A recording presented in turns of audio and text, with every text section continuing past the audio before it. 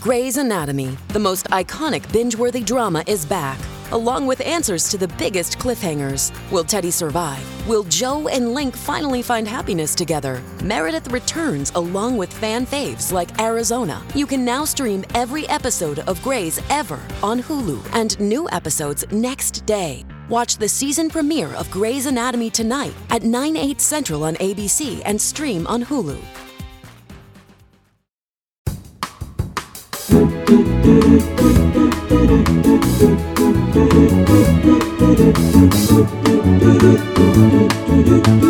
Namaste, motherfuckers. Welcome to Namaste, Motherfuckers, the only podcast where the worlds of work, comedy and well-being collide. The podcast where the life-changing stuff happens. I'm your host, Callie Beaton, and this episode is called Secrets, Sex and Sliding Doors. And if you haven't already, please do remember to keep rating, reviewing and recommending our podcast. A massive thank you to all of you who are supporting us. We love you, motherfuckers. But back to today's theme, which is secrets. 97% of people apparently are currently keeping a secret. And for most of the 1960s and 70s, the secret number for US presidents with which to launch nuclear missiles was, wait for it, 00000000. Christ, even Trump probably could have remembered that. I think my Skybox parental password's harder than that. There are 7 keys to the internet worldwide, which all have to be in the same place at a secret location in the States if ever it needs to be restarted. God, I didn't know the whole internet could have to be switched off and on again. And one of those 7 keys is in Somerset, apparently, which is near where I'm from. I mean, I don't know exactly where it is, but I'm guessing not far from where I'm from. And the last surviving American soldier from World War I died just 10 years ago at the age of 110. And when he was asked his secret for living so long, he said, "When you start to die, don't." Oh, well, you know me. Don't want to waste anybody's time. That was today's guest, Sarah Keyworth. And here are a few more World War facts before we get into the episode. Welsh speakers were used to send secret messages during World War II. And talking of secret messages, by the way, I'm guessing that's because not many people spoke Welsh outside of Wales. And talking of secret messages, British secret agents apparently used semen as invisible ink during World War I. Good Lord. And a pilot testing a top secret new aircraft during World War II wore a bowler hat and a gorilla suit so that anyone who said they'd seen him afterwards would not be believed. And finally, a prisoner in a German prisoner of war camp during the Second World War stitched secret messages in Morse code into a quilt, and those messages read, "God save the King" and "Fuck Hitler." And the German officers who did not realise what they said put the quilt on lovely display. Can you hear me? I can hear you well, yeah. Just going to make sure it's actually coming through my mic so that you get the best. Yeah, it is great. Amazing. Sarah Keyworth is an award-winning comedian who was nominated for Best Newcomer in Edinburgh in 2018, and she has since appeared on Live at the Apollo, Mock the Week, 8 out of 10 Cats, ITV's The Stand-Up Sketch Show, and Comedy Central's Roast Battle. And if you haven't seen that one, that's legendary with her ex-partner, Catherine Bohart. And she took up stand-up very early, the opposite end of the scale from me. She was just at uni when she started, and it's fair to say she has never looked back. Her brilliant 4-part BBC Radio 4 show, Are You a Boy or a Girl?, is still available on BBC Sounds, and she has an Amazon Prime special, Dark Horse. She'll be in Edinburgh throughout August with her brand new solo show, Lost Boy, which I'm really looking forward to seeing, and that obviously will be touring around the place after August if you're catching up on this down the line. Sarah and I talked about fate, breakups, invisibility, life choices, comedy, acting, gender, performance, authenticity, chance, sexuality, confirmation bias, and stereotypes. But I started by asking her about her new podcast, which she hosts with another one of my absolute favourite comedians, so you should check out if you don't know her, Mickey Overman.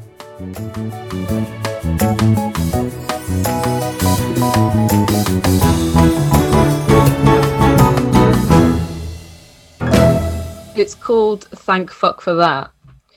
And it's about like near misses.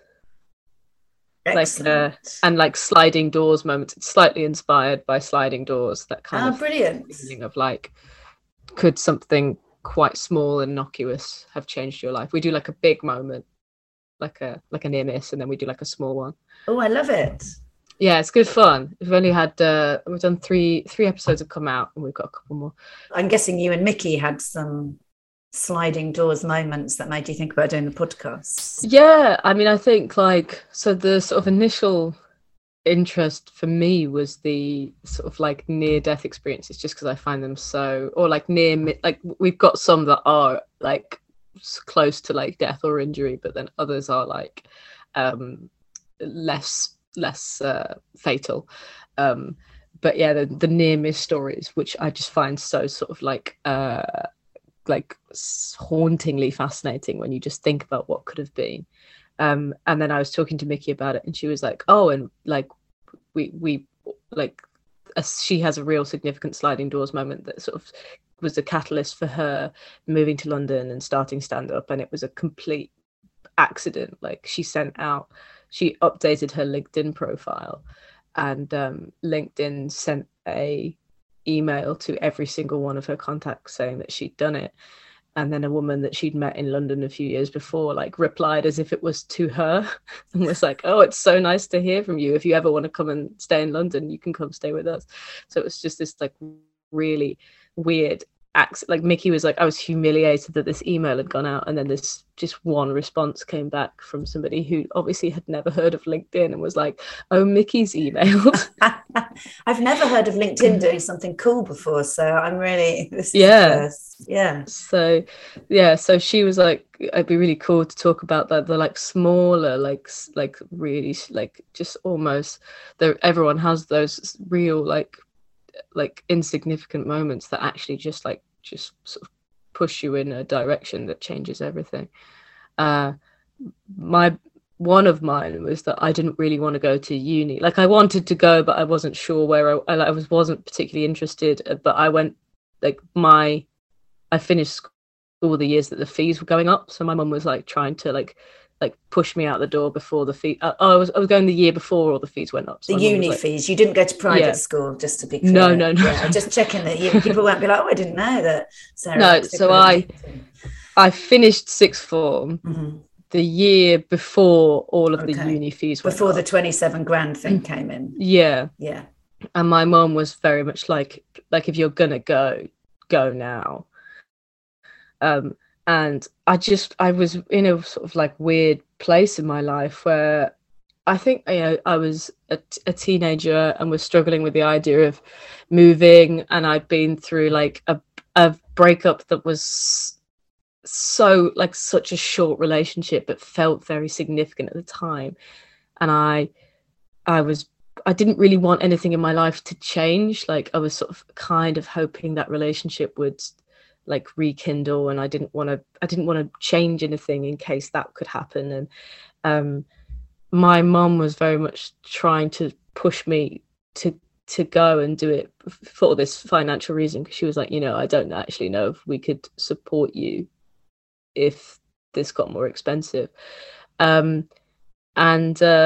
we were looking at unis, and I was miserably traipsing around these open days, just not interested at all. And we went to Montfort and Leicester, and because I was quite unhappy, I'd kind of fucked my AS levels, so my predicted grades were a bit ropey, so I wasn't like, it was also quite limiting the choices of where I was able to go. we went to Montfort Uni in Leicester. It's such a lovely uni. Like, it's a real nice campus, and it's just like, it's quite small, and it was close to Nottingham, where I'm from. So my mum was like, it's pretty much ticks all of the boxes for what we want in terms of. And then she was like, and the toilets in the students' union are really nice. So that, I'm with your mum on that. Yeah, like, and so she was kind of like, I think that maybe this is the one for you. But I was like, I liked it, but it was kind of, in my head, it was like best of a bad bunch. I wasn't engaging with it in any way. And so my mum pretty much chose the uni that I was going to, which makes me sound a little bit pathetic. But at that time, I was just like, not. Just makes your mum sound fantastic. Yeah. I was not going to really make a sensible choice by myself. And without knowing it, she sent me to a city that had a comedy festival, and she sent me to a uni that had a really active comedy society that wasn't like other universities have like a comedy society that do like sort of sketch and improv and things like that, and you have like the sort of Oxford Imps and things, whereas it had a real just like specific group of people that wanted to do stand-up comedy, like individuals who were doing stand-up comedy and helping each other learn and grow, and doing gigs and figuring out car shares and finding out where our local gigs were, and running gigs within the uni. And that was my introduction into doing stand-up comedy, and that was my first kind of experience in doing that kind of performance. And that was just complete coincidence, because I didn't know that, and my mum didn't know that. And I think if I'd gone to a different university, I don't know if I'd be a comedian right now. That's interesting. So what made you then, when you got to Leicester, be so interested in comedy? It wasn't a thing as you were growing up? Were you a big comedy fan growing up and stuff? So you knew you were into comedy? I was into it, and I'd done one gig before, because I'd been to Edinburgh. I was part of like a theatre group when I was younger, and they went to Edinburgh 1 year for like a week or so, and saw loads of comedy. Was big, like I used to love Russell Howard, go and watch him live, and like always thought it looked amazing. And so I'd done one gig, so I already had this interest, but was told as a sort of 17, 18-year-old, like, that's not going to be something that you'll be able to do. Like, what do you think you're going to do with that, or anything like that? So, and I had no idea how to get into it either. Like, I had no sense of what you do next. So it was just an amazing coincidence that I had this interest, and then suddenly I found myself in a place where there were people who were like, yeah, we know what you do next, and we can show you, and we can help you, and we can give you more opportunities. So you've come through the rank, you've come at it a completely opposite angle of me. So I got into it really pretty late, and you got into it from the get-go. So your kind of adult life has been punctuated by also being a comedian. You haven't, that's pretty much gone hand in hand. So, and I always wonder what that must be like. Well, first of all, I mean, I obviously didn't see you doing it when you were at uni, but I've seen you doing it from, early doors of your kind of career post-uni. I do remember, I was like 22 or something, I think. Like we've known each other about 7 years. Yeah, I reckon so. So since I was starting out and you were sort of just getting onto the scene, having kind of come out of the uni thing. Yeah, and moved to London. Exactly. So we've known each other sort of from pretty similar from the start, I guess, of actually getting out into the London circuit. And I do remember you watching you, I think it was at Funny Women or something. And I remember watching you and just thinking, we were so opposite in terms of, I was so kind of heavily, like, I would really write stuff and perform really kind of rigidly. It was almost like a sort of presentation, which I guess is natural given where I was coming from at the time. And I remember watching you do the story about the little girl you nannied for with the foam at the, the top of the stair, getting out the bath, that story. Yeah. And I remember the way you told it and just thinking how completely authentic everything you were saying was. That it was so clear it was your voice, your story, told your way.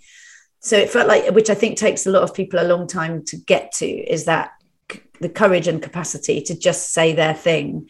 And it felt to me like that was kind of quite effortless for you, but also really funny. So when I say that back to you, does that sound like you, or like I was seeing something that doesn't feel like you from the inside? It's a real positive reading for something that I often find to be a bit of a flaw, in the sense that I will often write, sometimes if I'm having like a bit of a wave of focus and inspiration, I will write things out like full hand.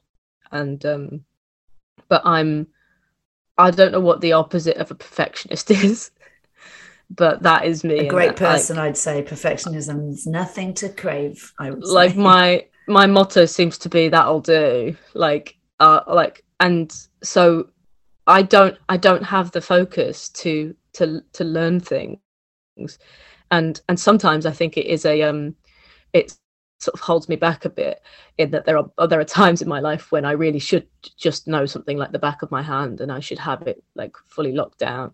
But I think you're right, it has served me really well, in that it's able, like I am loose on stage, and my attitude towards bits of material is always like, it's my story. As long as I know the beats of the jokes, I can kind of feel my way through the punchlines and the humor of the story, without having to like say it word for word. But I know lots of people who have to learn it like a script, and even now have it like a script. And I've always found it really like interesting to see, like, because sometimes I wish that I just did that, because it almost takes the pressure off, I suppose. It's hard to deliver that. I used to do that pretty much. Like if you'd said to me, can you send me, supercalifragile lipstick, if you got the transcripts, I would have had it. By Invisible, I wouldn't have had it, because I had it. It's like almost like a IKEA thing, like a modular thing. Like I know I've got this bit, this bit, this bit. Yeah. There are the jokes. I could put this bit here. I could ditch it if it's not the right room. So I've got it, and it's with me. It's all just in my mind. Like I could sort of see it like a kind of puzzle, and I kind of know where the bits might float around. And actually, to the point that now I write so little down that it actually annoys me, because I'm like, unless I've recorded it, I know I had a really funny thing about whatever, but I'm like, what was that even? And I think I must have written it down somewhere. I'm like, I don't think I actually ever. I just wrote the headline of what it was, and I'm like, I can't remember what was funny in how I wrote it. That's another thing where I'm like, I really sometimes have to force myself to go back, and it's just that memory of going, I said something, and I remember saying something that I've never said, or said it in a way that I've never said it before, and it got a laugh, and I had that moment of stage of like, yes, and you have to then go back and find what it is and pinpoint that and go, okay, that's the way to say that. But again, that takes more admin than I often am willing to. I'm with you. I hate admin, and given that I had an executive job for years, I'm absolutely shit at admin. I hate doing it, and I hate listening back, and I hate detail. I'm all for, like, even for podcasts, when I'm doing my own podcast with people, my research is fast and furious, and I do it thoroughly, but I do not do it 2 days in advance. I'm like, right, clock's ticking, get this shit done. In a way, it's like you're at a point where you can do that. Because, I don't think people don't want to listen to a podcast that is like, somebody reading from a script, really obviously reading from a script. Hello, Sarah, it's really nice to, thank you very much for coming on. Like that's like a news report. And I think people can tell when we're just you can tell the difference between people having a conversation and people reading a script, unless they're fantastic actors, which I'm sure we are. Well, I definitely am not. You may well be. I can promise I am not. That's why I'm not an actor, because I went to drama school and realised I couldn't act. So I tried that. That's the worst place to find out. It's also the place you'll find out, because you can be the best actor in your shitty rural school, and then you go to a proper drama place. You're like, oh no, I was just good compared to not very many people, none of whom liked acting. So you see real actors, yeah. Exactly. You're like, well, maybe not for me. And also, actually, in seriousness, the reason I didn't pursue acting, apart from lack of talent, was just lack of self-esteem. I realized that I knew a few actors who were doing quite well, a bit older than me, and were getting kind of all the parts, and even seeing what they went through in terms of how insecure making it is, and actually back then how it's still incredibly sexist and unreasonable in terms of gender expectations. But back then there was absolutely no point being a young female actor unless you were going to look a certain way and have a certain body shape, and I just didn't, and I knew I didn't, and I knew it would be incredibly depressing to have that reinforced. It's such a challenging thing. I worked at a drama school when I first moved to London. I got job in a marketing department in a drama school, and one of the responsibilities I had was there was like a it's called a graduating actors directory, which is essentially like a Argos catalogue for the actors who are graduating that year. And it's just like their headshot and a list of skills and qualifications they have. I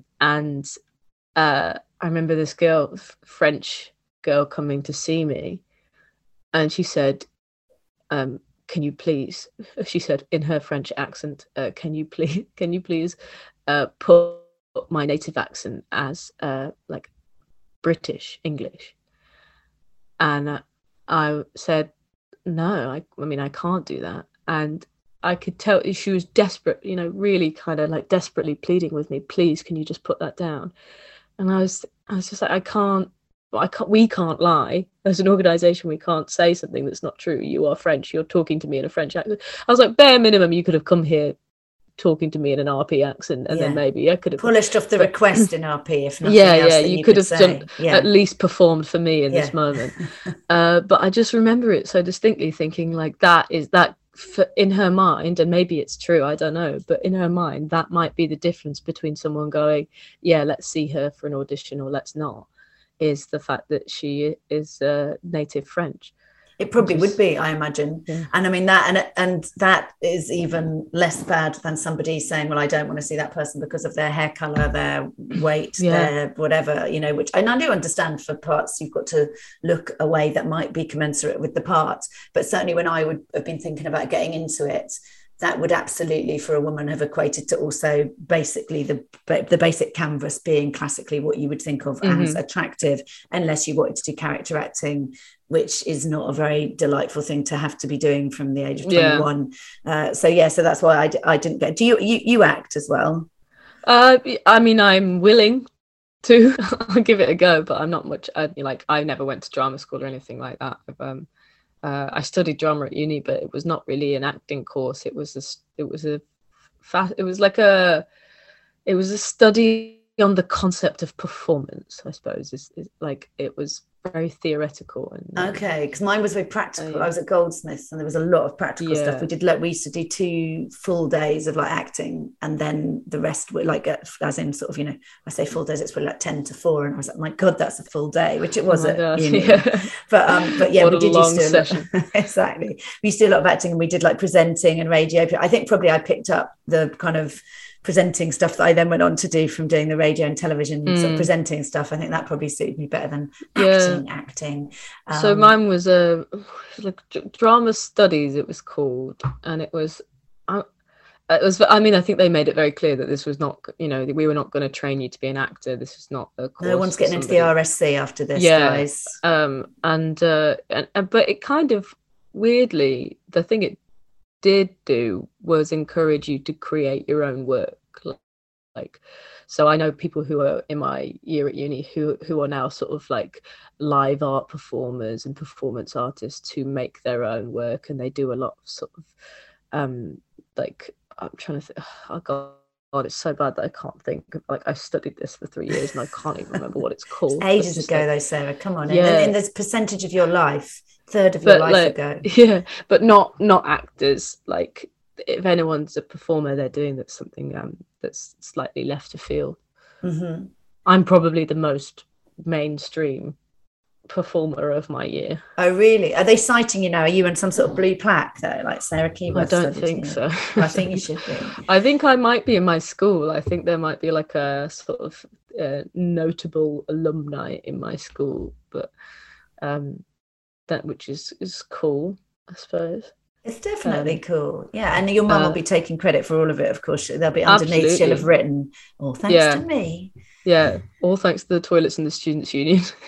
Do you know what though? I can really, when I was going around looking at unis with my son, I think he was sort of knew where he was going to go, and it was going to be animal kind of related, and the toilets weren't going to be good. And what I thought was entirely irrelevant, but with Ella, I remember going around looking at unis and definitely looking at accommodation and the sort of, and just thinking, well, that looks like I can see my daughter being there, not realizing that she'd be off, doing MDMA and not giving a shit. But, at the time, I was like, my little cherub is going to be in this nice, clean environment. If you're going to do MDMA, you need it to be a nice toilet. That's very well. it will still probably look a bit nicer.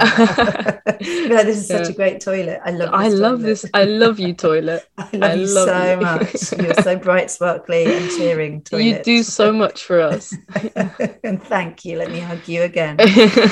So, did you going back to the thing you said about the breakup that you'd sort of had it? Because I ended up doing well in they didn't call it AS levels then, but I did okay in the mock bit. But then I had exactly the same thing. I split up with somebody and went off really kind of totally bang jacks me. And by the time, so I got all the offers, but then didn't get the grades to get in anywhere because of a breakup. And then it's such a like precarious stage of life, isn't it? To expect people to essentially take the tests that determine where they're going to go when they're bound to be doing everything from breakups to drugs to drink to forming their own personalities, rebelling against where they live. Couldn't be more of a tumultuous time. Most likely to experience your sort of formative heartbreak, and they're like, okay, cool, but can you just keep your head down because this is your future. Exactly. We haven't even mentioned hay fever season. God, yeah. Why do they do it? Why do they do the exams in the summer? I know, exactly. Time. I mean, imagine you get a breakup and you've got bad hay fever. You literally write off your future. But I do remember that. And again, mine's kind of the opposite of you, which is I ended up at Goldsmiths because they'd done an interview as well. So I didn't get the grades for Goldsmiths, but because they did it partly interview based. It wasn't even like the clearing system. I just called whoever it was in the head of department and said, and because it was drama as well, there had been some kind of audition, and they did take me in on fairly scrappy grades in an interview. But if they hadn't, I don't know how that is now, whether that could have happened. And I'm so glad it was Goldsmiths I went to, because that got me into a career in telly, and I definitely wouldn't have done it. Yeah, I think that's a sliding doors moment, in the sense that, like, I always think about things like this where if somebody else had picked up that phone call, or it's just one other person's decision, then I got the job at the theatre school. The woman who did my interviews was on maternity. She was doing maternity cover, and she's amazing. We're still friends now. She's just such a fantastic person. This sounds like a brag. It is a brag. It's a full brag. 500 people applied for that internship, and I highly doubt that I was the most qualified person. I wasn't coming from like one of the top universities. I didn't have the top grades, but I don't. She didn't even know. She said to me on my first day of work, she was like, "You did graduate, by the way," and she was like, "What did you get?" But like, I went in for this interview, and we just really got on, and we had a really nice time. And we had a bit of a laugh, and then my second interview was with her and another woman who I'm also still friends with, who is just amazing, and we just like had a really nice time together, and they gave me the job, I think because they liked me, and also they were probably like, this pay is absolutely dog shit, so we're gonna like, let's just give it an opportunity to someone who we like. And then when she so that was like in the summer, and then she left at Christmas because the maternity cover ended. And absolutely no disrespect to the person who came back from maternity leave, but I'm pretty confident that had she been interviewing me, I would not have got the job. That's interesting. Yeah, like, just fantastic at her job, really, really nice person, just a bit more serious, I think. Just like I probably wouldn't have appreciated the sense of humor that I had. And it would have just been, it's personal taste at that stage, isn't it? It's just like, it's I like this person, I didn't like that person. And I think that was that was my ability to move to London, because I had that job. I wouldn't have moved to London at that stage if I'd not got that position. And it just put me in a place where I could then gig every night. And I often think about the fact that I don't think I was very good at that job either. That like, had it not been Sally on that first day, I wouldn't have got a second interview, I don't think. Namaste, motherfuckers. Hey, it's Kaylee Cuoco for Priceline. Ready to go to your happy place for a happy price? Well, why didn't you say so? Just download the Priceline app right now and save up to 60% on hotels. So whether it's Cousin Kevin's Kazoo Concert in Kansas City, go Kevin, or Becky's Bachelorette Bash in Bermuda, you never have to miss a trip ever again. So download the Priceline app today. Your savings are waiting. Go to your happy place for a happy price. Go to your happy price, Priceline. Do you sometimes think though, so there are those really positive ones? I mean, I wouldn't have had Jake if it hadn't been for the fact that I've been told I was infertile. I was having investigations or something, and they said you're infertile. You know, along the way they found that out and said, you won't ever be able to have children, or certainly not without fertility treatment. So Ed and I were like, Jesus, we've been using condoms all these years. We'll ditch them. And like 6 weeks later, I'm like, oh, okay. I guess I am fertile then. And obviously at the time, in my 20s, wasn't really planning it, but delighted I had him then. And actually was really pleased in my case that I had my kids young, which I wouldn't have done otherwise. So that was a sliding doors moment as well, or a lawsuit against a GP moment. Absolutely, a full blunder. Yeah, great. But I sometimes do think, like with relationships as well, it's so fragile, isn't it? Like when you meet, so if you go online, you happen to go online that week, and that person had gone online, you might have gone online another week and they've not been on there, or you happen to walk into that bar or get stuck on that train and get talking to someone. And then if it's going well, you're like, oh, thank God for the serendipitous nature of the universe. But then a bit of me sort of thinks, what if I missed the one I was meant to meet? Like, what if there is what if I'm not meant to have been single for 20 years because the fucker I was meant to meet bloody walked through the wrong way through the sliding doors? Do you know what I mean? Soulmates like stopped and tied their shoe on the way. Yeah, that's what I do think. I do think about the missed ones as well. So we can retrofit or conveniently sort of go, isn't it neat that happened and that was fate? But what about what I don't know, the parallel life we might not be living? Yeah, for sure. What would it be better? Would it be worse? Exactly. I mean, you can argue it with everything as well. Like this flat that Louisa and I are living in, we was torn between two. This was the cheaper of the two. And you think, well, what would life, what would have happened to us? Who would we have met? What neighbours would we have had? What experiences would we have had? You'd have had the experience of the cost of living making you freak the fuck out if you're in the more expensive one. Yeah. So I think it's good. I think in the light of what's gone on, the cheaper one was 100%. It was the right choice. Totally the right choice. But we'll never know.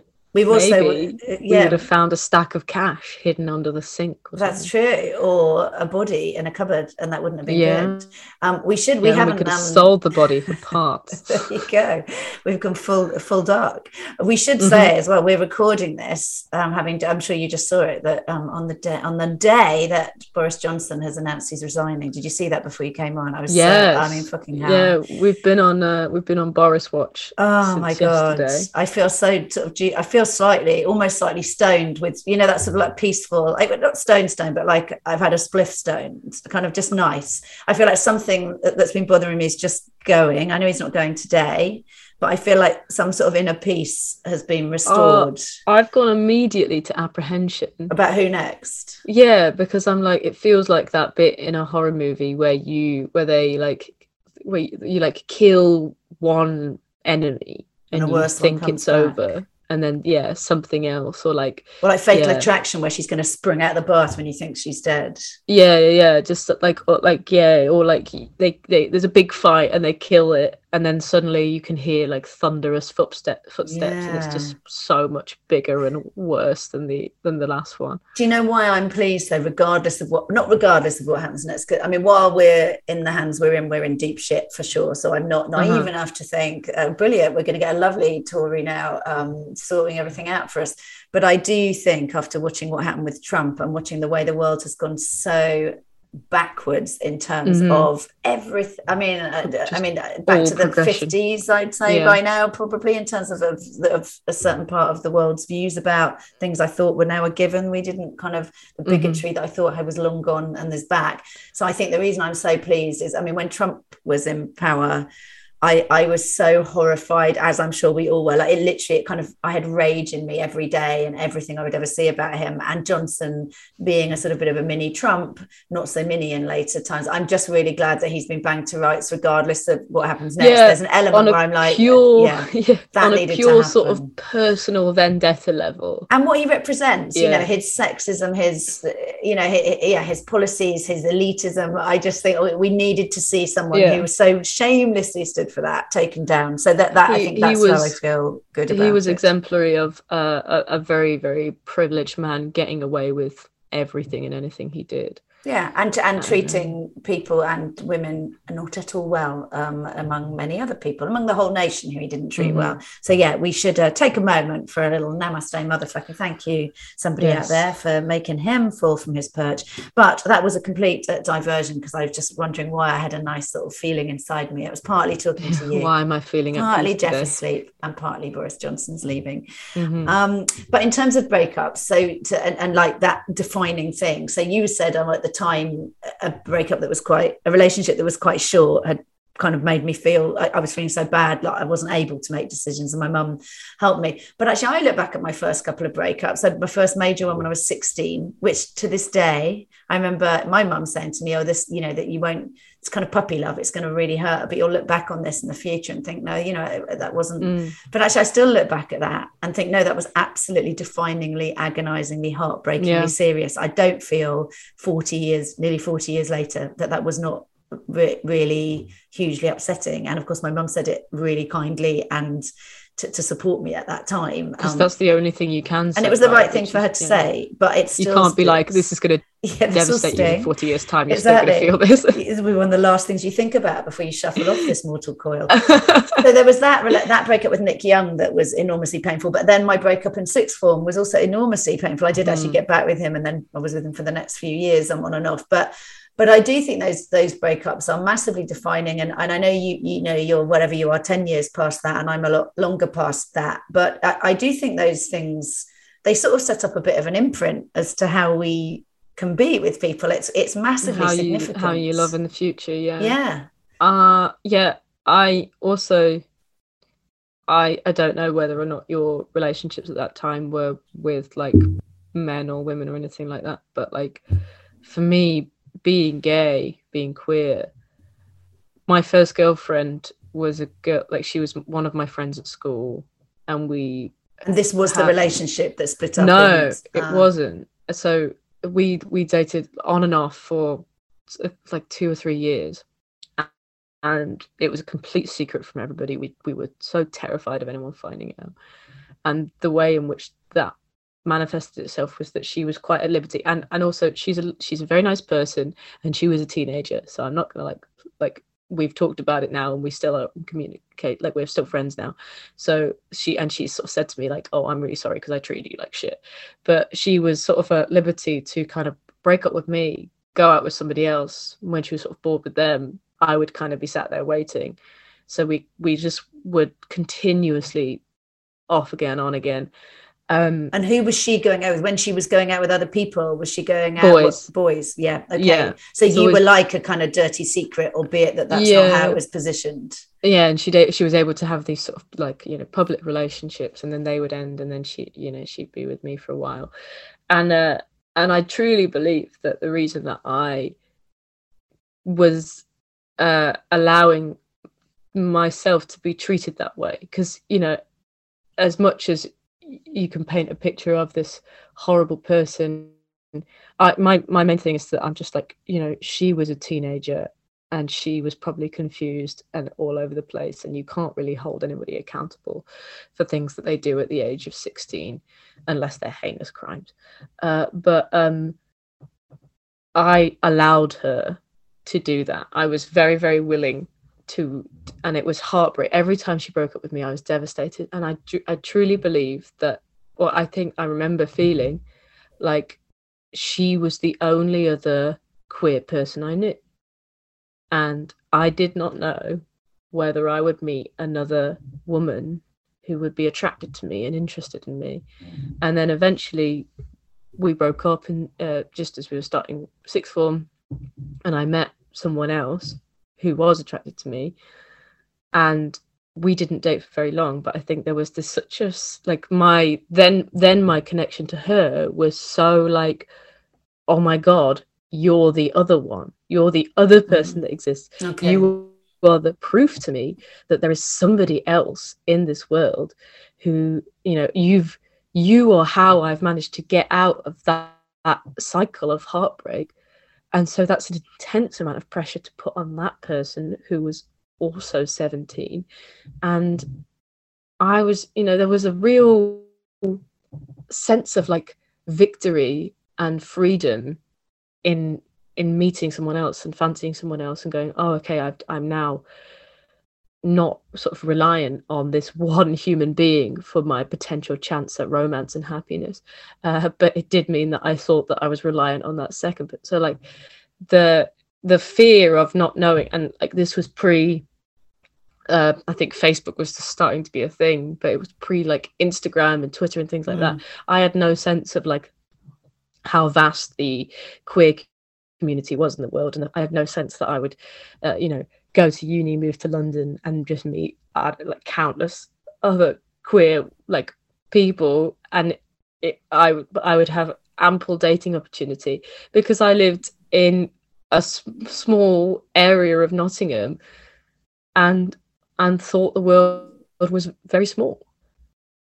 And it was even just, I guess we're talking, what, 10 years ago, slightly more than 10 years ago? That so was, yeah, I'm 29 now, so yeah, sort of 12 years ago. But actually, hard as it is to believe, you know, even if there had been Instagram and Twitter and everything back then, I mean, the world has moved rapidly, not rapidly enough, but rapidly in terms of us understanding kind of what we're allowed to be, who we're allowed to be, what other communities there might be that we might feel that we're a part of, giving voices to that, educating people who don't understand that, you know, developing allies and other, I mean, it's changed really rapidly. I remember when I first worked in television, this is a lot longer ago, but I remember knowing a lot of gay men, and I didn't know any lesbians, but I did obviously know lots of lesbians, but no one was talking about being a lesbian. Yeah, and I did a one of these with Kathleen Wyatt, who's a journalist, and she's written an incredible book about lying being a superpower. But she has two massive lies in her book, one of which is when she nearly died, had a heart failure when she was 19 or something, and the other bit is that she did not come out at work, of all places. Her friends knew, her family knew. She did not come out at work. She's a high profile journalist for years.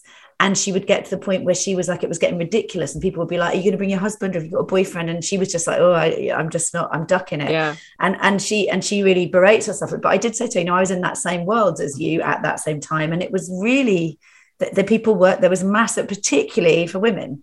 I'm not saying it was easy for men at all, but men were out and women were not at that point. The language of the way in which people talked and perceived lesbians when I was a teenager was horrible. It was, you know, these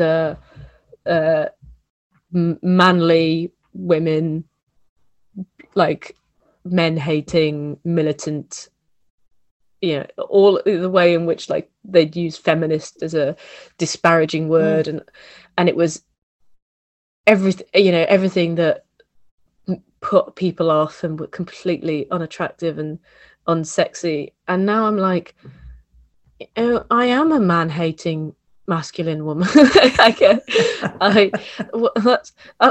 do you know what? It's really fun. It's so nice, and it's all thanks to you wankers putting the idea in my head. Like, but you're just told that nobody, like, that it's completely unfanciable to be that person. It takes a while to work out what when you're told all of that. You can spend a long part of your adult life re-educating yourself, never mind what society says, but it's allowing yourself to know you that person. That you might be allowed to get more like the you were hiding. And as you get more like the you were hiding, thereby getting more attractive because it's authentic and it's vulnerable and it's you.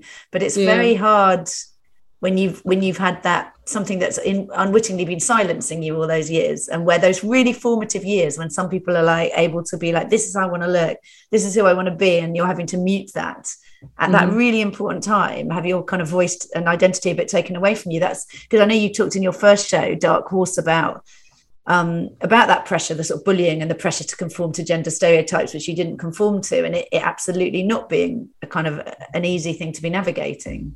Yeah, I mean, I've got there's a line in my radio show where I say that the only lesbian comedian that I knew about when I was younger was Jo Brand, and she's not even a lesbian. This is Are You a Boy or a Girl, your Radio 4 show, which we'll put a link to.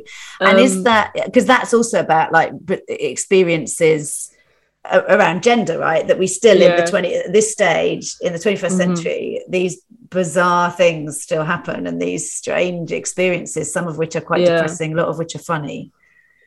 I mean, and we're right back in it now. The conversation about gender was such a flourishing and exciting one like 2-3 years ago, and then there's just been this horrible sort of resurgence of bigotry and fear, and it's so I mean, it's just so disheartening and frustrating. I mean, we've literally seen it this week where people like Bette Midler have come out, and I mean, maybe this sounds patronizing or dismissive, but I truly believe that like people like that just have the wrong conversation at the wrong time with the wrong person, and somebody says, you know, like this, have you heard about all this? Have you heard about the fact that they're erasing women? Have you heard about the fact that they calling us menstruators rather than saying women and things like that, and convincing them that there is an attack on women without explaining to them that it's not an attack, and nobody is trying to erase cisgender women, and nobody's trying to minimize the experience of being a woman,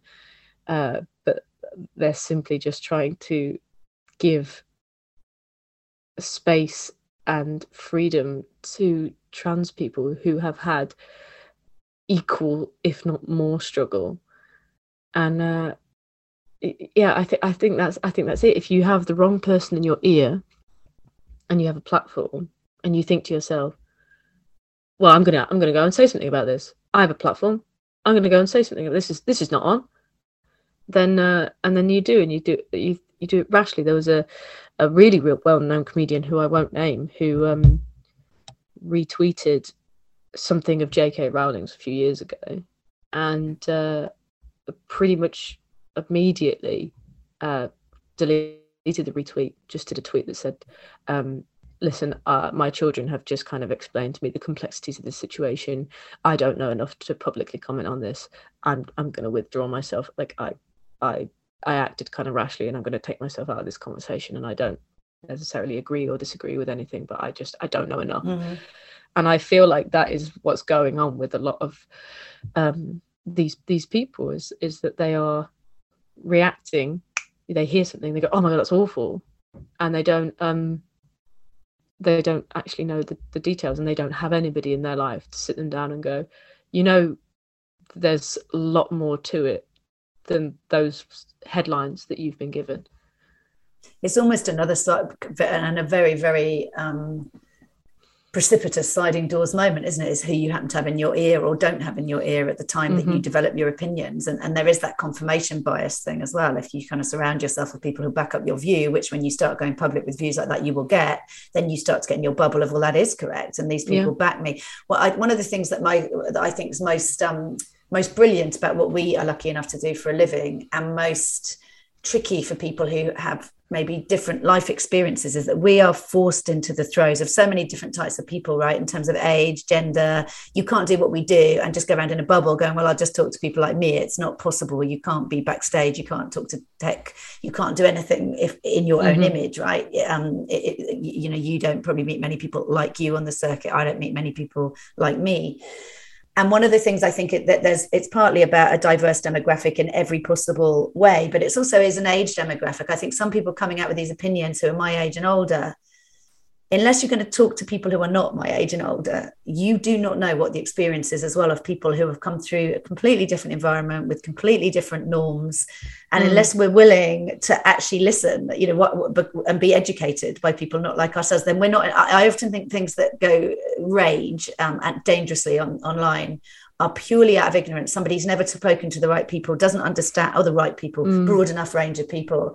And I often think it's that, these, I think it's very dangerous to be writing off age groups as well. And people are like, oh, Gen Z are like this and millennials are like this. It's like, I don't like it when people say, you don't seem like a 53-year-old. I'm like, how many 53-year-olds are you talking to? Because I do. And I think it is that those being in a bubble and not allowing yourself to get educated, because ignorance is a large part of the problem rather than a Machiavellian aim, I think. Yeah.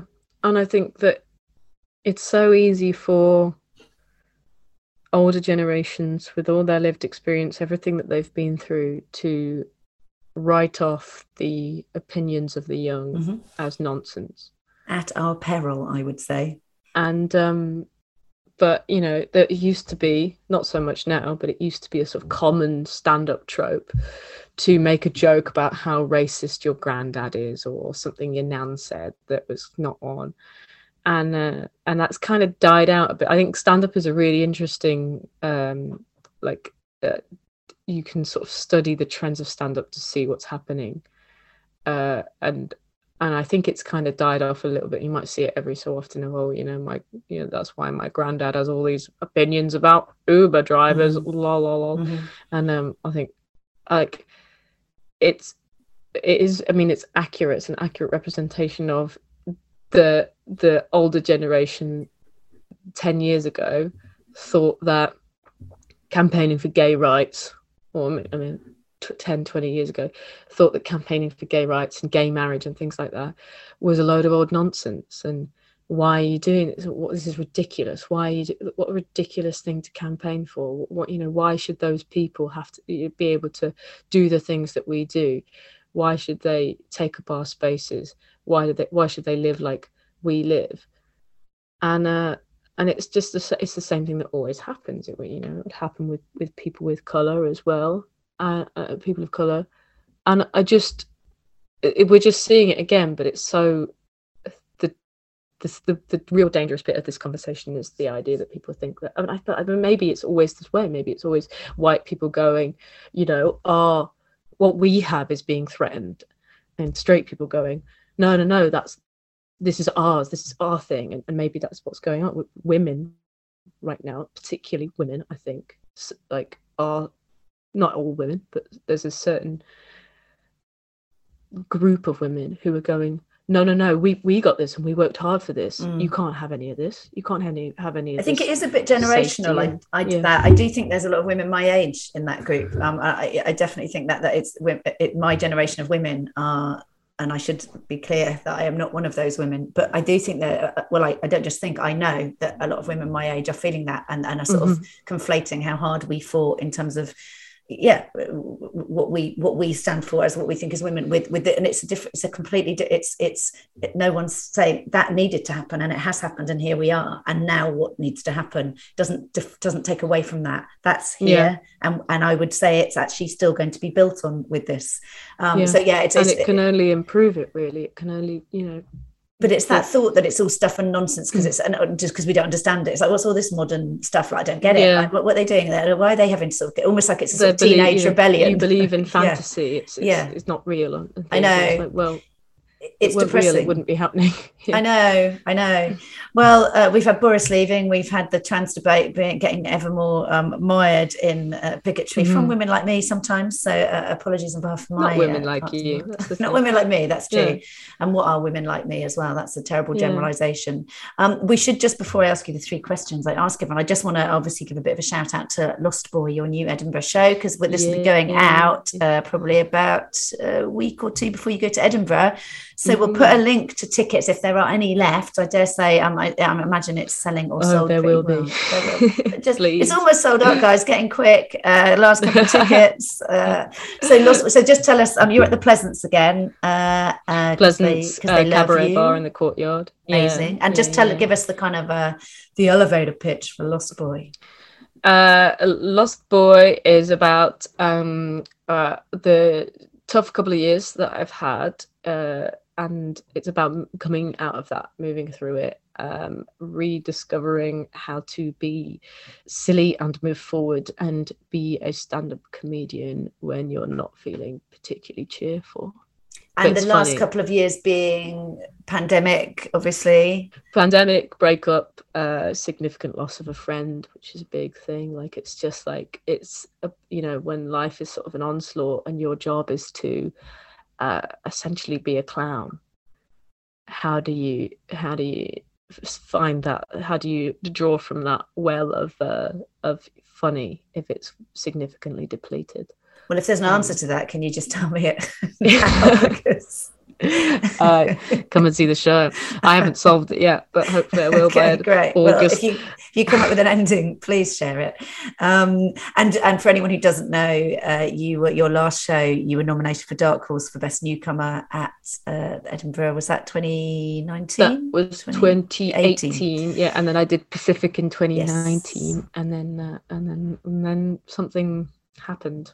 Yes, so this is your third solo show, but as anyone who's a comedy fan will know, getting nominated for Best Newcomer for your first show was not a bad way to get out the gates. I know by then you'd won all sorts of other shit. Complaining at the end of exactly. And getting all those star reviews in all the right places as well. So I'm sure everybody listening will know who you are and why they should go see you. But anyone who doesn't, go see Sarah Keyworth in Edinburgh. Namaste, motherfuckers. What would you pick, Sarah, as your namaste motherfucking life-changing moment?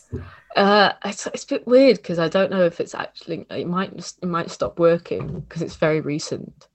It's in the last like 2 weeks. But I was having a bit of a spicy mental health period, and I have a new therapist who. And it's going to sound, anyone listening to this who has had this experience is going to tell me, like, literally be like, genuinely fuck off. Because when she started talking me through this, I was like, I've been here before. This doesn't work for me. But she got me to write down just every sort of negative thought about, I have about myself. And then she got me to call it, like, give it a name, like a radio station. She was like, some people use radio stations or TV channels or things like that, but like name it. So I called it Misery FM as a radio show.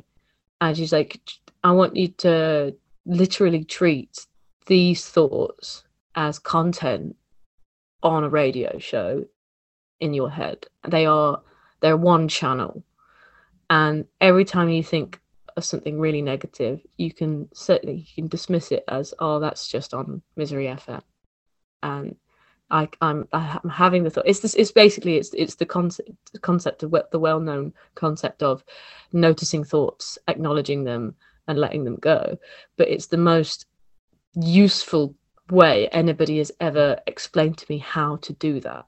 Because I've had people say that, oh yeah, acknowledge the thought and let it pass. And I'm like, how do I let it pass? Where do I put it? Where do I send it? And it's just been so useful to me to go, oh yeah, that's just a station that sometimes starts playing in my head. And it does, it can be separate to me. It's not actually real. It's just like sometimes that radio flicks on and it spews out a bunch of stuff. And I can just go, all right, well, that's fine. Let it play.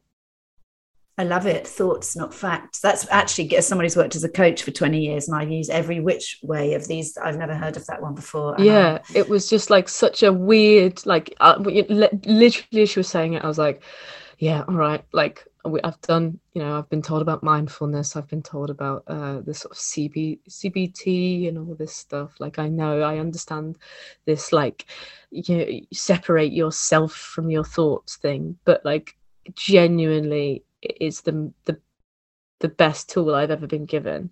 I love it. For just having a really horrible thought about yourself and going, oh well, that's just programming on Misery FM. I love that. And it's also totally portable, right? So anywhere you're going, you can anything like that actually is doable, because you get all these kind of ethereal concepts. I'm going to be more mindful, I'm going to watch my thoughts go by, but actually that's well, I reckon that's my as you know, I always have a takeout that I'm going to do, so I'm going to do that. But most of all, I'm going to make loads of money getting people who I coach to do that, Sarah, so thanks for that. I'm going to monetize it. I really recommend it. Get them to name it themselves. Brilliant. And it's such a I've never ever had an experience like this in therapy before, where like there's just this it's working. And it might not always work. There might be a point in my life where like things, but like in the couple of weeks since I was having a really like just real cycle of negative thoughts and feeling very down on myself, I've noticed a real shift. And I think it's given me almost an ability to push those thoughts out the way. Well, I think it takes the award for most takeawayable for people listening, and Namaste Motherfucking Moment, and most recent. So there you go, you're a double award winner. You haven't even got to Edinburgh yet. So congrats. No, I'm very new to it, and I can't vouch for the longevity, but you can vouch for the efficacy. Yeah, amazing. It's been good stuff. Brilliant. And what is your favorite joke? So my favorite joke, I couldn't think of like a line, and this is the thing with me, is that I think like sometimes the stuff in stand-up and things that makes me laugh is not necessarily the like thing that was supposed to. Like I love there's certain things where it's like there's a Jess Fostekew bit where she's talking about you know, she's pregnant and she says, you know, I'm just hoping that I have like a real strong girl or a real gentle boy. And she was like, and because of being like, because I was such a wanker about it, I've ended up with, and the way she says it, she's like, a very violent boy. And it's the way in which she says it, it's just like, it's like sticks in my mind. Or like in Hench, that was from Hench, wasn't it? Yeah. And there's a Sean McLaughlin bit that like I saw years ago when I like the first show I saw it. I think Sean McLaughlin, pretty much everything he does is my favorite. He's a genius. But my first ever show that I saw at Soho Theatre, he had this bit about being in a restaurant with his mum, and I think it was about how his parents were separating and his mum was going through a hard time, and they're in this Italian restaurant and she's saying to him like, Sean, I don't really, you know, what do you think I should do? And he says, why are you asking me for advice? I am covered in spaghetti. And it's just so stupid. It's just like just really like he's so good at just like doing like, so for you it's the delivery. It's also that I know exactly what you mean. And by the way, anyone who doesn't, I listened to your your Hoovering app with Jess Fostekew as one of the things I listened to before I was going to interview you, so I'll put a link to that. But a routine that has like stood out to me that I think lots of people have seen, it's been doing the rounds on social media a lot at the moment, but I think it's a real special routine, and it's very apt. And it's the George Carlin routine from 1996 about pro-life conservatives in America. And the whole concept is they are just in favor of the unborn. And he's got that amazing line, which is like, if you're pre-born, you're fine. If you're preschool, you're fucked. And it's this, the whole thing is just like, they don't care about you. Like they care about you until you're alive, like you're born. And then you're on your own. And it's really funny, and it's so smart, and it's just such a excellent 1996 he was doing that material. Such an amazing example of a cis white man using his platform to speak out for women and vulnerable people. And I just, you know, that is what an example to set for every other comedian, to be like, he doesn't need to be saying that. Nobody would notice if he didn't say it, but he's like, yeah, I want to say this. I want to say this stuff. And he's perfectly positioned to do it. He was perfectly positioned to do it. He was. And we'll put a link to that. Tragic reasons that it needs to be going viral, but really important that it is. So no, thank you. And I love George Carlin anyway. Anything George Carlin you can put. We always want to give it an airing on this. And if you could give one bit of life advice to anybody listening, Sarah, what would it be? My bit of life advice would be that life is long and there's always a new day, and try not to spend your whole life worrying about the future when like, this is the thing that I do. I feel like I spend my whole life worrying about what's going to be happening to me, like in 2 months, in a year's time, in 6 years' time, in like 30 years' time, like worrying where I'll be.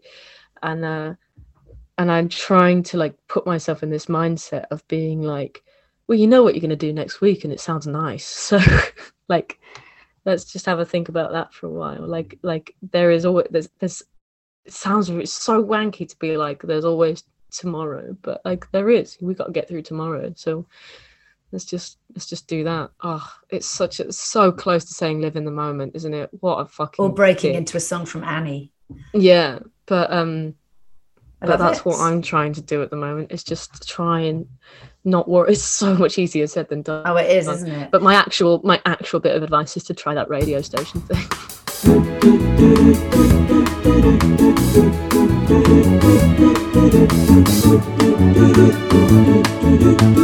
Namaste, motherfucker. That was Sarah Keyworth. So that is almost it for this week. Every episode I pick a thing inspired by my guest that I'm going to do, and this week, well, it's got to be all about noticing thoughts, acknowledging them and letting them go. So I'm going to try the naming it radio station type approach as featured in Sarah's Namaste Motherfucking Moment, and also in her life advice. I think it's the first time we've had the same thing feature in both. So I'm going to try it, the radio station approach. Stay tuned. See what I did there? Radio station? Never mind.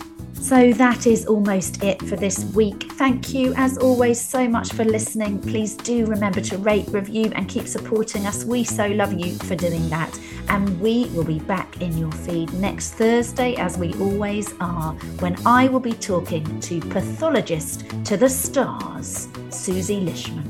You know, I think I have imposter syndrome probably less now than I have done in the past. Namaste Motherfuckers was written and presented by me, Callie Beaton, and produced by Mike Hansen and Karusha Dami for Pod People Productions, with music by Jake Yap. I'm Callie Beaton. Until next time, motherfuckers.